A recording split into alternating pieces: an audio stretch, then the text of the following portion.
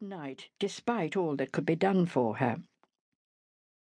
But now she'd been gently bathed and tidied up, and her hands, in their sterile plastic envelopes, disposed side by side on the bed cover. Second-degree burns, the registrar had said, which they cleaned up in theatre before starting the Bunyan-Stannard treatment. Samantha had been irrigating them at intervals during the night. She did it once more now, deploring the fact that the patient could neither speak nor understand English. She'd been brought to Clement's for the simple reason that when she'd been found, lying before the exploded gas oven, all she'd been able to say was the name of the hospital, and the police and ambulance men, struggling to make themselves understood, had brought her in, hopeful that there would be someone at Clement's who knew her. But no one did, nor had anyone succeeded in understanding the few muttered words the old lady uttered from time to time. She'd been alone in the house when the accident happened. The police had been called by the housemaid next door, who, curious to know who'd come to live in a house which had stood empty for some time, had been standing on the area steps and had heard the bang. Samantha smiled once again and nodded encouragingly as she popped a thermometer under her patient's tongue and took her pulse. Both up, she noted. Probably the poor old thing was wondering what would happen to her. She patted an arm and sped down the ward to the kitchen, fetched a feeder of tea and gave it to her with the gentle expertise of long practice. She'd finished the report with seconds to spare before Night Sister made her brief appearance on the ward, and was taking down a drip when Brown appeared at her elbow to whisper, "There's a man outside, staff." "Good luck to him," said Samantha absently, taking out the cannula with careful fingers and covering the tiny puncture with a strip of plaster. Brown giggled. "He wants to see the old lady, the one with the burns."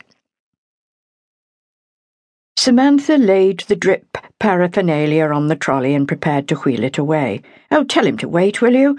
He can't come in until you finish the BP round, and I simply must repack Mrs. Wheeler's dressing." Her eye fell on the clock. "Oh, Lord! Just as we were getting on so nicely." She was packing Mrs. Wheeler's leaking dressing when Brown appeared again. "He says he'll be glad if you could be as quick as possible," she added. "Oh, he's ever so romantic-looking, staff." Samantha muttered rudely under her breath and picked up her dressing tray. "No one," she stated repressively, "is romantic-looking at this hour of the morning. You'll have to wait while I wash my hands. Have you finished the round?" Brown nodded. "Then pull any curtains that are necessary, will you?" She sighed. "I suppose you'll have to come in, but it couldn't be a more awkward time." She disposed of the tray, washed her hands, and marched briskly down the ward, a small, pleasantly plump figure, her cap perched very precisely on the top of her neatly piled brown hair.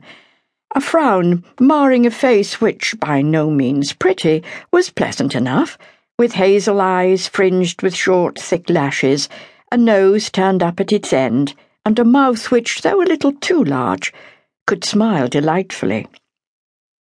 There was no sign of a smile now, though, as she charged silently through the swing doors and came to an abrupt halt by the man sitting on the radiator under the landing window. A large man, she saw, as he rose to his feet, towering over her. He was wearing a bulky car coat, and she could see leather gloves stuffed anyhow into its pockets. She could also see that he was dark-haired, craggy-faced, and handsome with it, and had grey eyes of a peculiar intensity. All these things she saw within a few seconds, having been trained to observe quickly, accurately, and without comment. Before he could speak, Samantha said, "Good morning. I'm glad you've come. You know the patient, I take it.